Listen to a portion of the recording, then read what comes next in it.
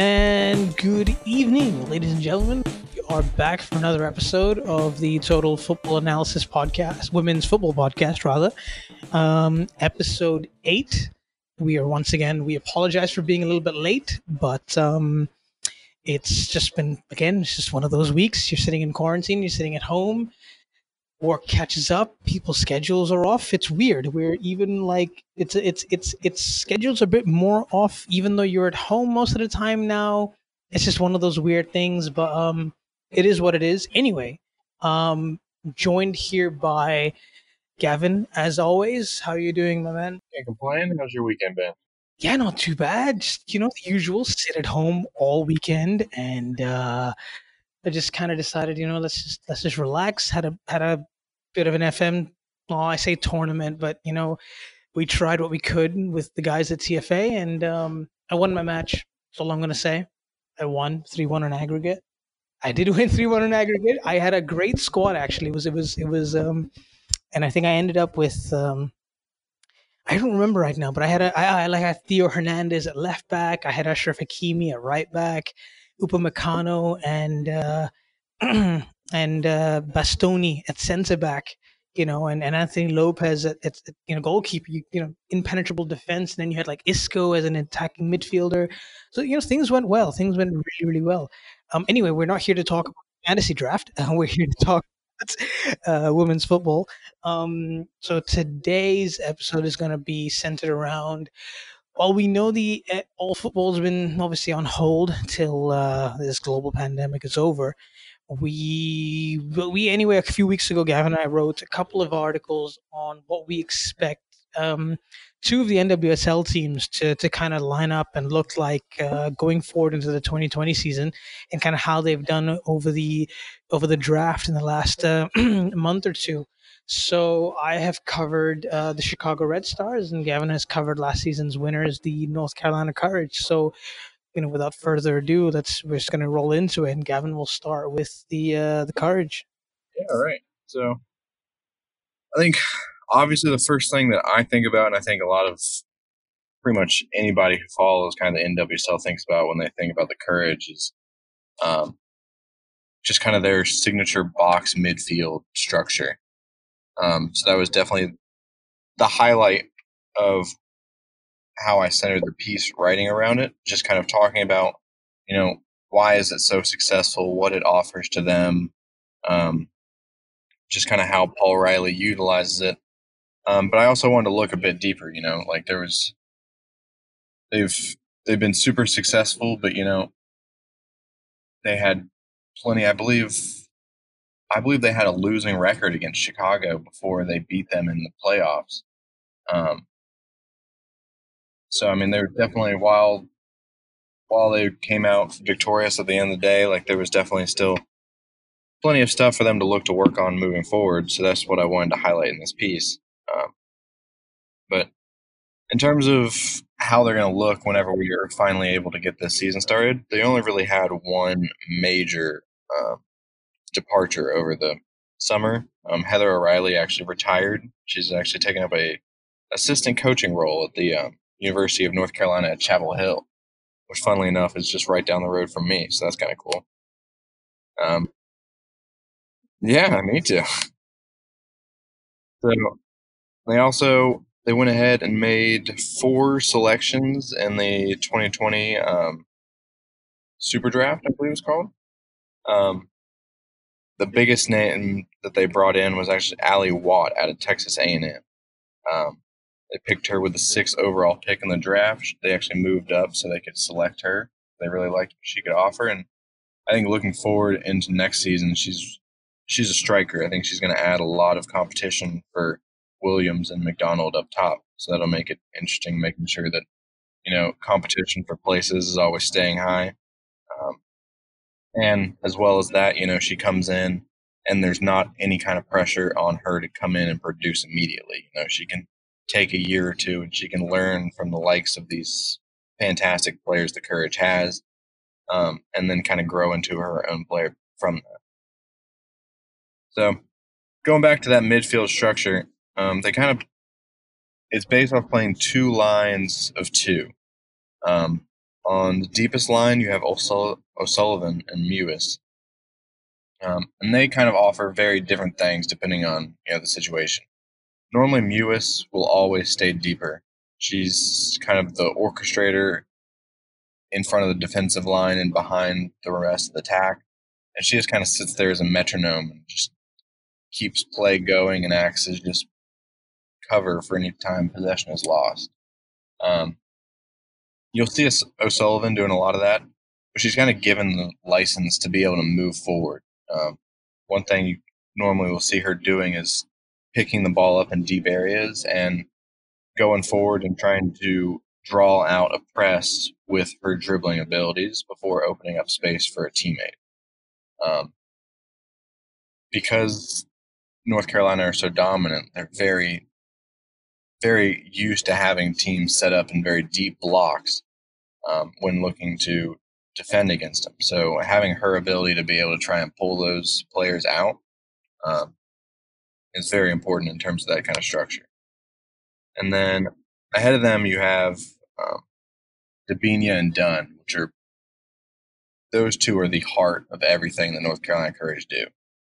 Now obviously, Dunn needs no introduction with her achievements with the U.S. women's national team. And it just kind of goes to show just her flexibility that she's sitting here playing such an attacking and pivotal role for the Courage, and then she goes on international duty and plays at left back. It's really just kind of amazing. But when they're in these areas, both of them play extremely centrally. And that kind of goes hand in hand with how the strikers play, which we'll get onto in a little bit.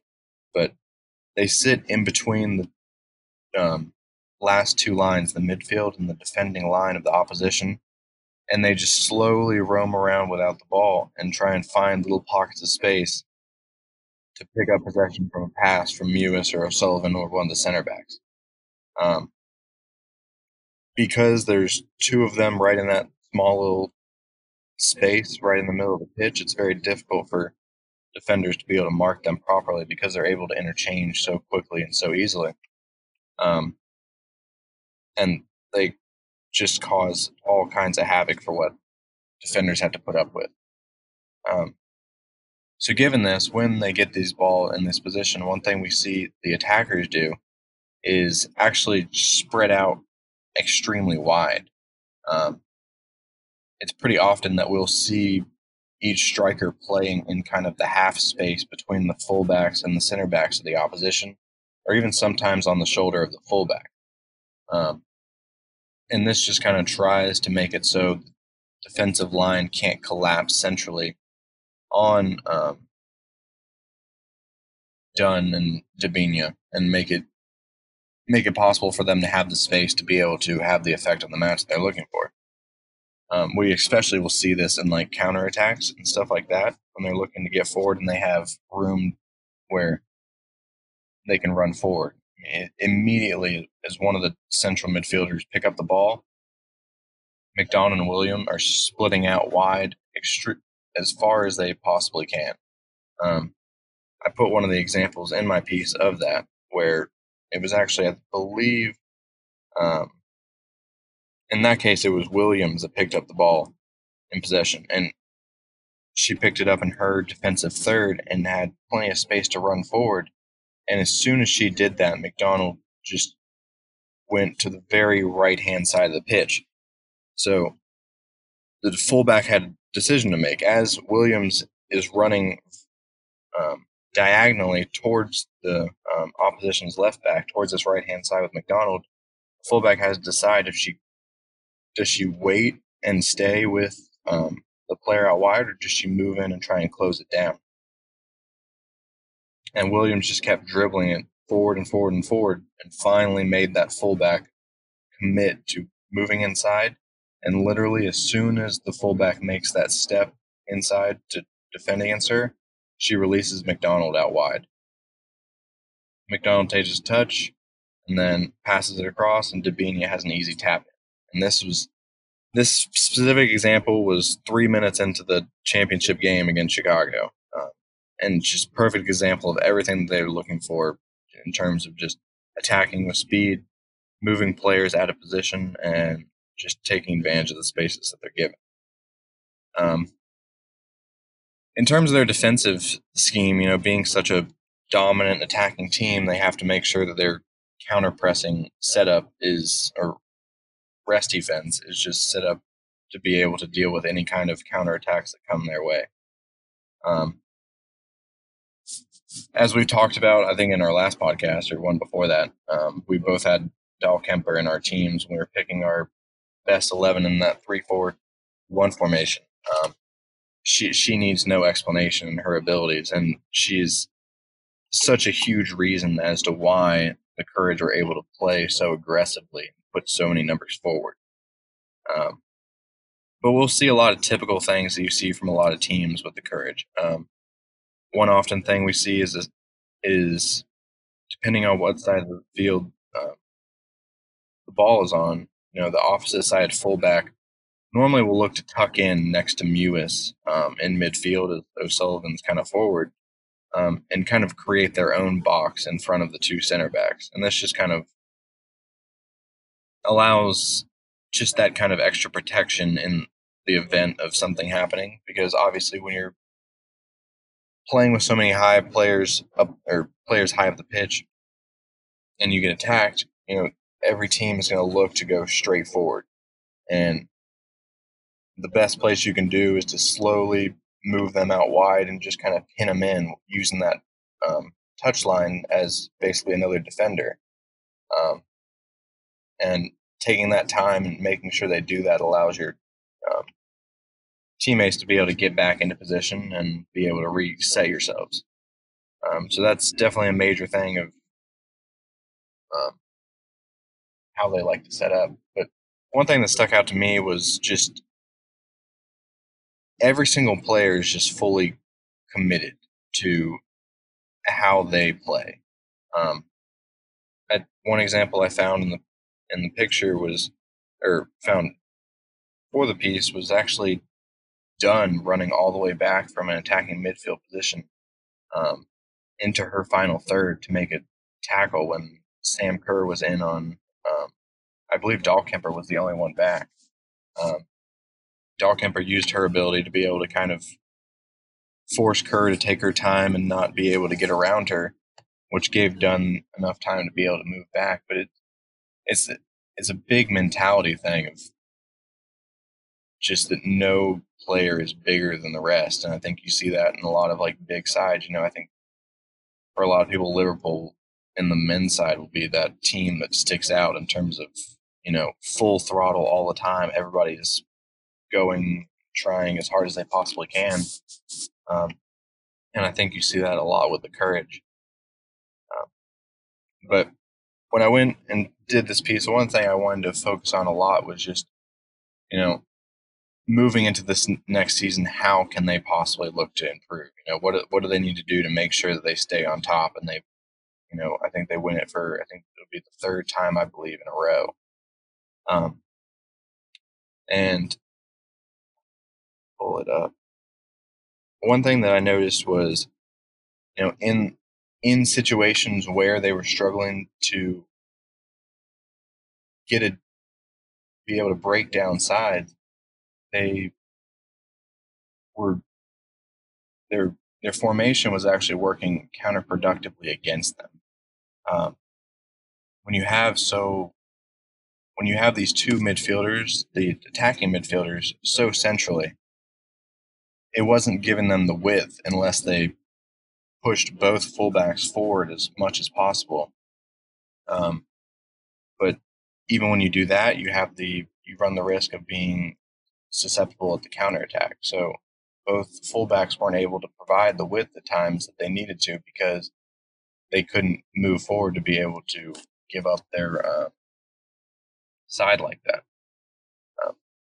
So one thing that I definitely looked at was the idea of having, Dunn and Dabinho working and almost playing one in a central role and one in a wide role at times if it called for it, and almost playing what I called it in the piece was just kind of an asymmetric position or system where, you send one fullback super high up while allowing one one of them to invert and be able to hold that defensive structure. And to counteract that on the other side, you send one of those wide midfielders out. Yes, you're losing that extra body in midfield, but with the combination of O'Sullivan and one of Dunn or Dabinia, and then you have your two strikers, you still have more than enough players to be able to make an impact in that center of the pitch. And I think that's one of the things that they can look to kind of implement going forward in games where they're struggling to break down teams. A common thing with the Courage that I saw was they like to blitz their opposition, like very quickly.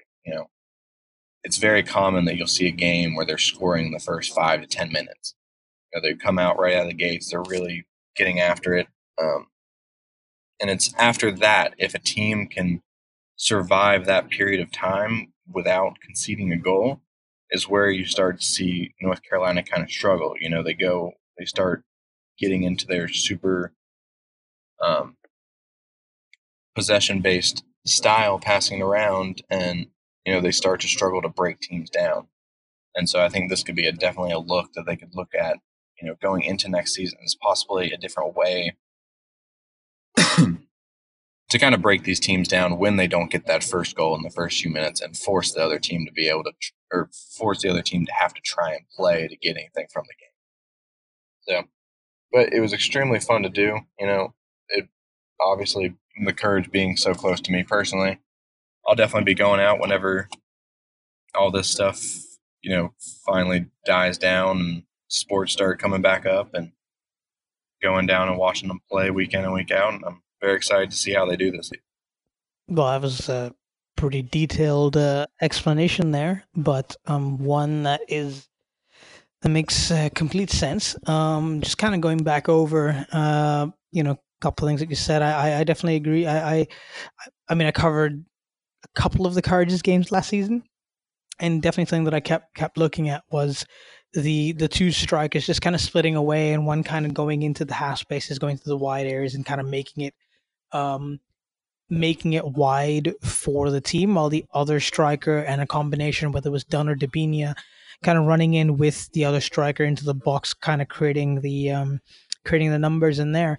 But so what do you think they would still continue doing that? Like, would they, in the proposed solution that you had, so let's just say they kind of go with it and they push one of the two wide, whether the fullback, and then you move, like you said, Dunn out to the wide areas. If one of them has the ball and they're pushing out wide, do the two strikers then still kind of provide another wide passing option, or do you think then both strikers just start going straight for this 18-yard box? I think it would depend on, each situation, obviously, but I think it's something you'd see depending on what side of the pitch the ball was on.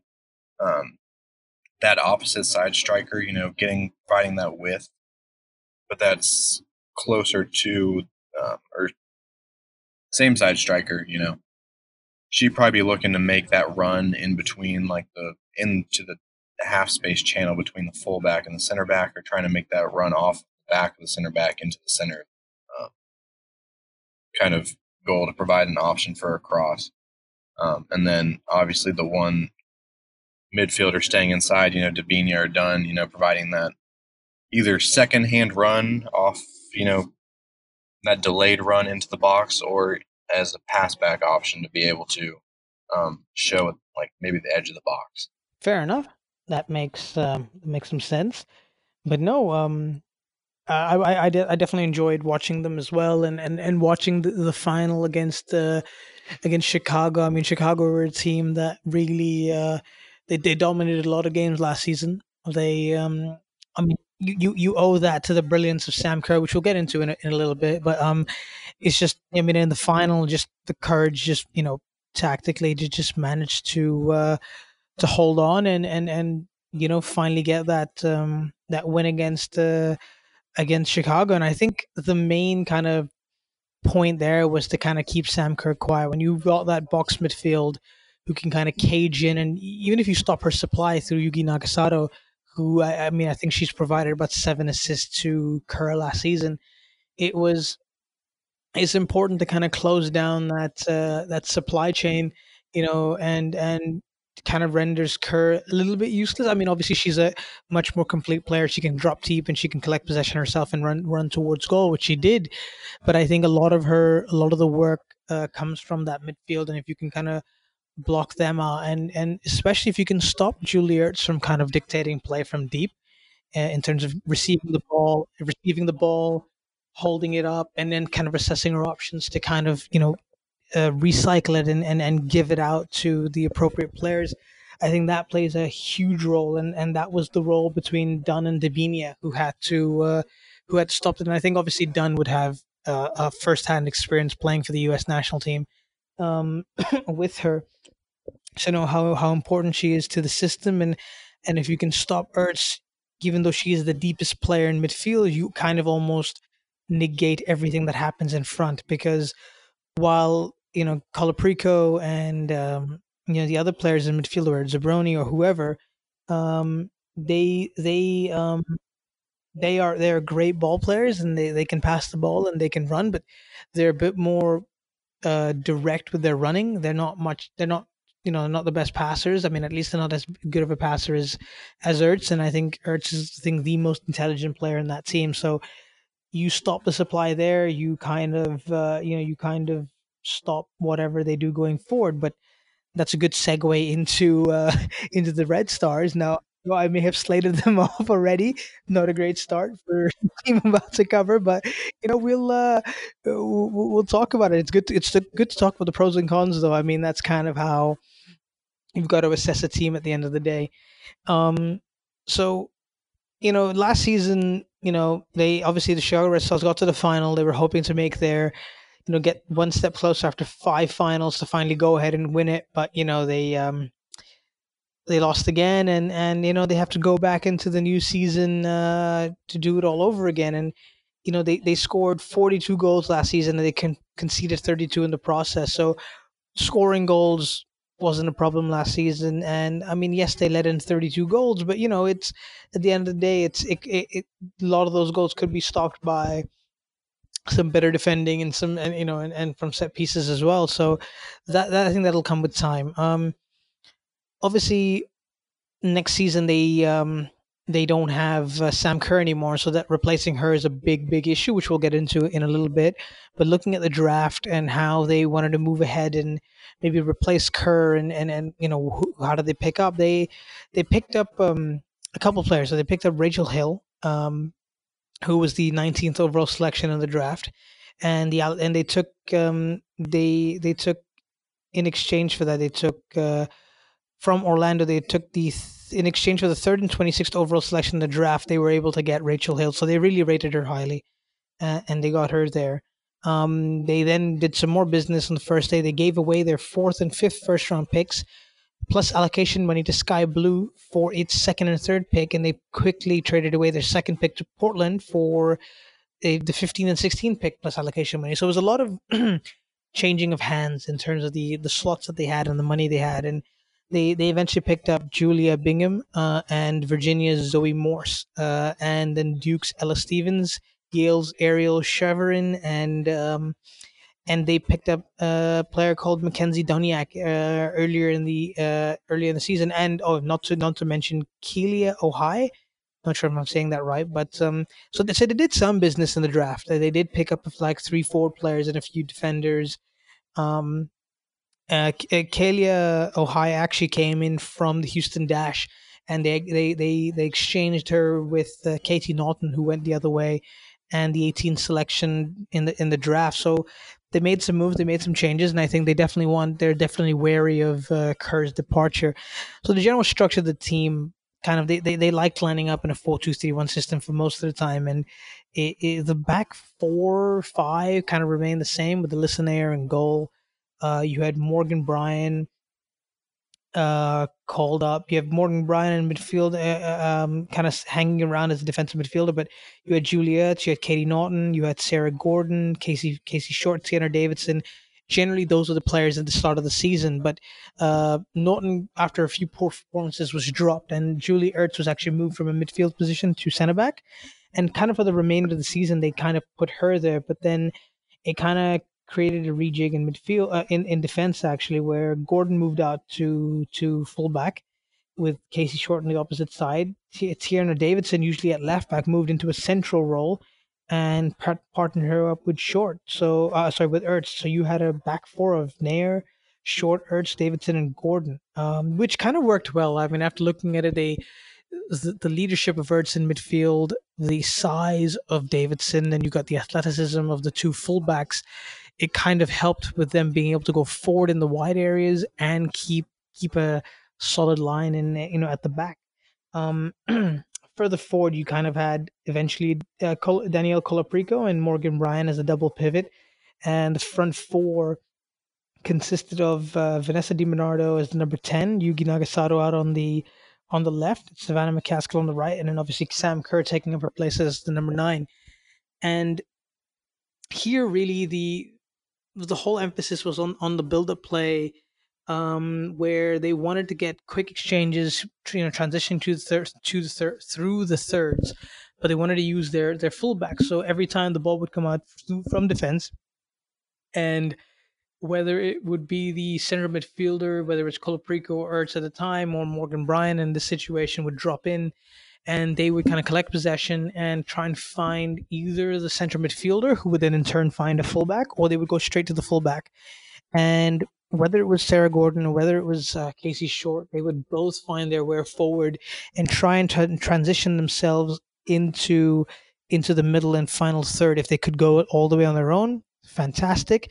If they couldn't, what they would do is usually the two wide players. Now they aren't Nagasato and McCaskill aren't traditional wide players, so they kind of played a little bit of a narrow shape as the two wide players, and they would drop into narrow central positions in the half space. What would happen is that if whichever fullback had the ball, they would then play exchanges with the narrow fullback. Now, either that ball would then go to Di Bernardo, who would then, obviously either switch play, or they would play a give and go between the fullback and that winger, and kind of push forward, and then either getting in crosses for Kerr if they were on a counterattack, or if the defense was, a bit too high, or they would then play it into a more central area, allowing Nagasato and McCaskill to kind of use their skill in 1v1 positions and ability on the ball to kind of get the ball towards Sam Kerr. So they relied a lot on these half space crosses rather than getting it on the byline and crossing it in. They would get it into the half space and give balls over the top for Kerr, because Kerr, obviously, she can do everything. She can head the ball in. She's great aerially.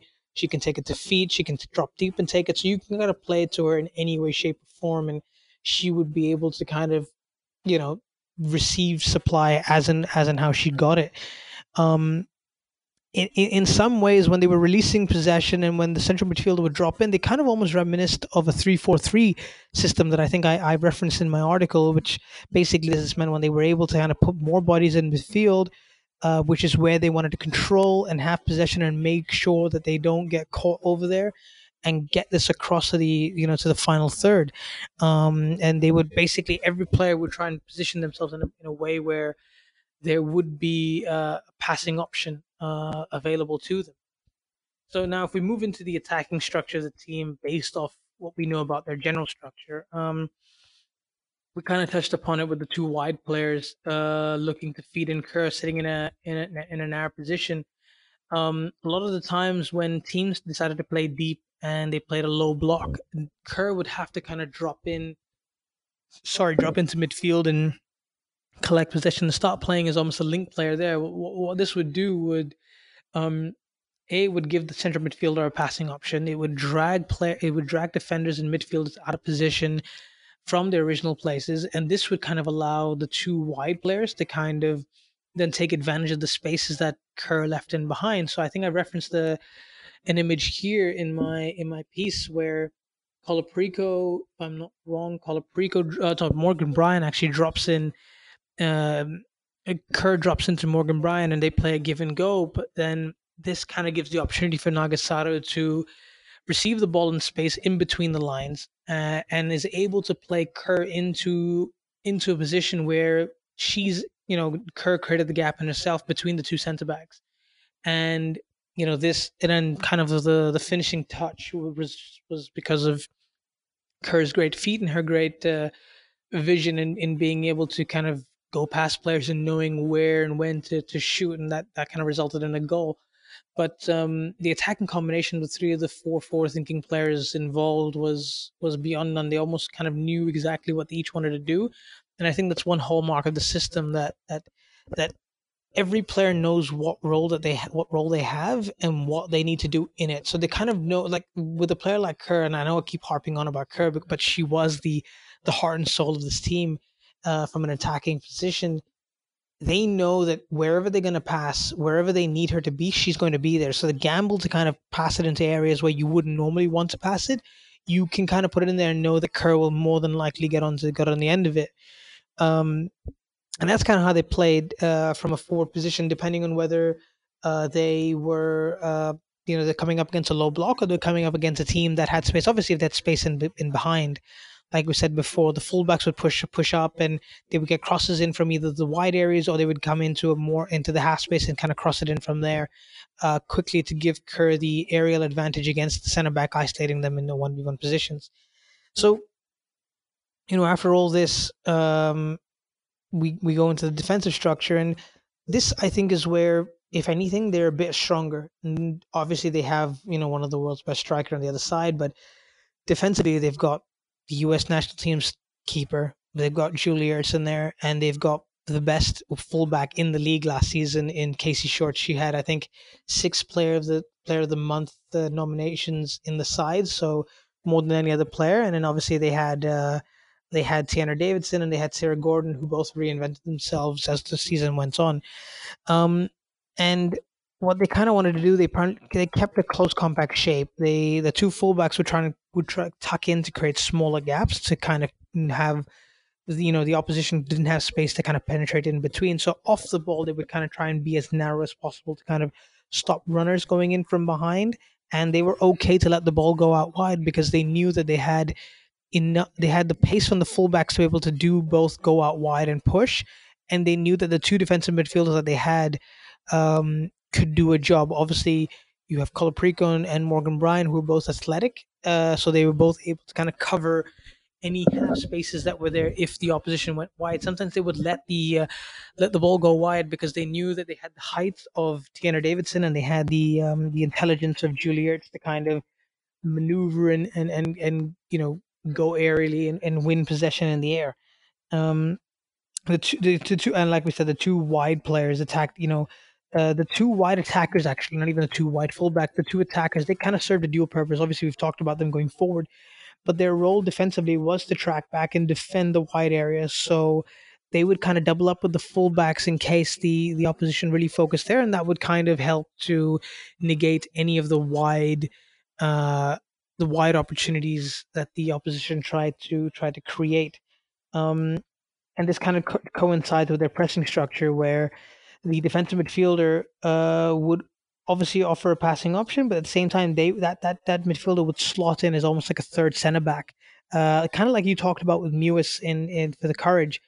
One of the players would drop in between the center backs and kind of create that three. So at some points, whether the ball went wide, they always had 4, 5, even 6 players at a time in the box to be able to kind of cover anything that came in over the top and kind of overpower whether the opposition threw in 1, 2, 3, 4 players in the box. Um, and if we look at the stats here, Chicago conceded 1.23 goals per 90 minutes throughout the season, which kind of set the tone for their excellent defensive work. I mean, they ended up with a slightly better defensive average defensive statistics than their opponents, making they made more interceptions, like 54.5 versus 52.5. They had more aerial duels, like we talked about, 44 to 43.81. And they had more general defensive duels at 71.23 versus 69.08. So the defensive stats against their opposition were always better than them. So kind of the 32 goals that they conceded is of good value, and if you were able to score against them, then you kind of had them caught out in a good move. Looking at one of the pass maps that I had used here, you can clearly see that the two center backs and that one of the defensive midfielders is kind of stationed. They create this mini triangle. So that in itself kind of shows that they really wanted to have defensive cover at all times with at least three players, while the two fullbacks would go up, and you've got obviously Morgan Bryan in there. So you kind of had almost two wide players, the two wingers who would play in half spaces, one center midfielder, Kerr and DiBernardo, all kind of dedicated to moving up front, and then obviously they had the three players at the back, and they knew that the two fullbacks could drop back pretty quickly to create the extra two players. So, which would give them one, two, three, about five players at the back if they were to be counterattacked. And like we said, we've talked about Julie Ertz, and she's got the phrase being at the right place at the right time is kind of what I would use to describe Julie Ertz and her performances, at the back. When she had an off night, Chicago had an off night. But when she was on point, which was, I would say, 95% of the season, they would be on point. She averaged 7 interceptions a game, 11.8 recoveries per game, you know, excellent positional awareness and involvement. And obviously her passing is second to none. Um, so what this leaves us with is how do you replace Sam Kerr? How do you replace one of the best strikers in the world, who gave you 18 goals last season with while the other everybody else kind of was far and above far and below her, actually, sorry. So obviously, like we said, they brought in Rachel Hill, Kalia Ohai, Mackenzie Doniak, and Rory Dames now has a number of choices to play there. Now, one of the options that I had thought, like, you can't obviously rely on one of these three to make up 18 goals. It's pretty difficult. You can't expect that from new players and young players. And the only other thing I could think of was, okay, why don't you then rejig the system a little bit? You kind of, and I was thinking, who was the next best player that they had who was able to kind of replicate a part of Kerr's game? Because Kerr, like we said, is a link player. She's a complete forward. She can compete aerially. She can link play. She can drop deep. She can kind of do it all. She can receive the feed, run in behind. Now, who can do a part of that aspect that then maybe Chicago can play off of? And I thought, why don't you then play with a false nine with Yuki Nagasato up front, acting as this player who's able to kind of, she doesn't have the pace, but what she can do is she can kind of use use her movement and positioning to kind of pull players out of position to allow then possibly get two wide attackers who are a bit more proficient in scoring and good on the ball, to kind of give them space in behind to kind of push in. So, for example, if you had Di Bernardo and say Yuki Nagasato playing as the 9 and 10, you can then kind of have Nagasato playing off of the one of the wide players and say the fullback. If she can collect the ball from Di Bernardo, pass it in back to Nagasato. Nagasato then pushes that out wide to one of the wide players. You've then created three players to potentially run in behind. You've got the wide attacker on the right. You've got the wide fullback who can potentially come in, and you've got obviously the number 10 Di Bernardo to kind of run in behind as well. So you can kind of create 3 to 4 players kind of running in behind if you have just uh Nagasato and possibly maybe one more player to kind of play off of, whether it's a central midfielder or whatnot, to kind of play some passing so that players are attracted to the ball and to the players, and they leave in these small gaps for these quick players to kind of run in behind. Now, what happens when these teams play low block systems? It's going to get a little bit difficult, and this is where Chicago need to come up with maybe another striker who's a bit more proficient in the air and can kind of target it there. And if I look at Nagasato's stats, she has 76.9% of her 1v1 battles when she was playing as an attacking.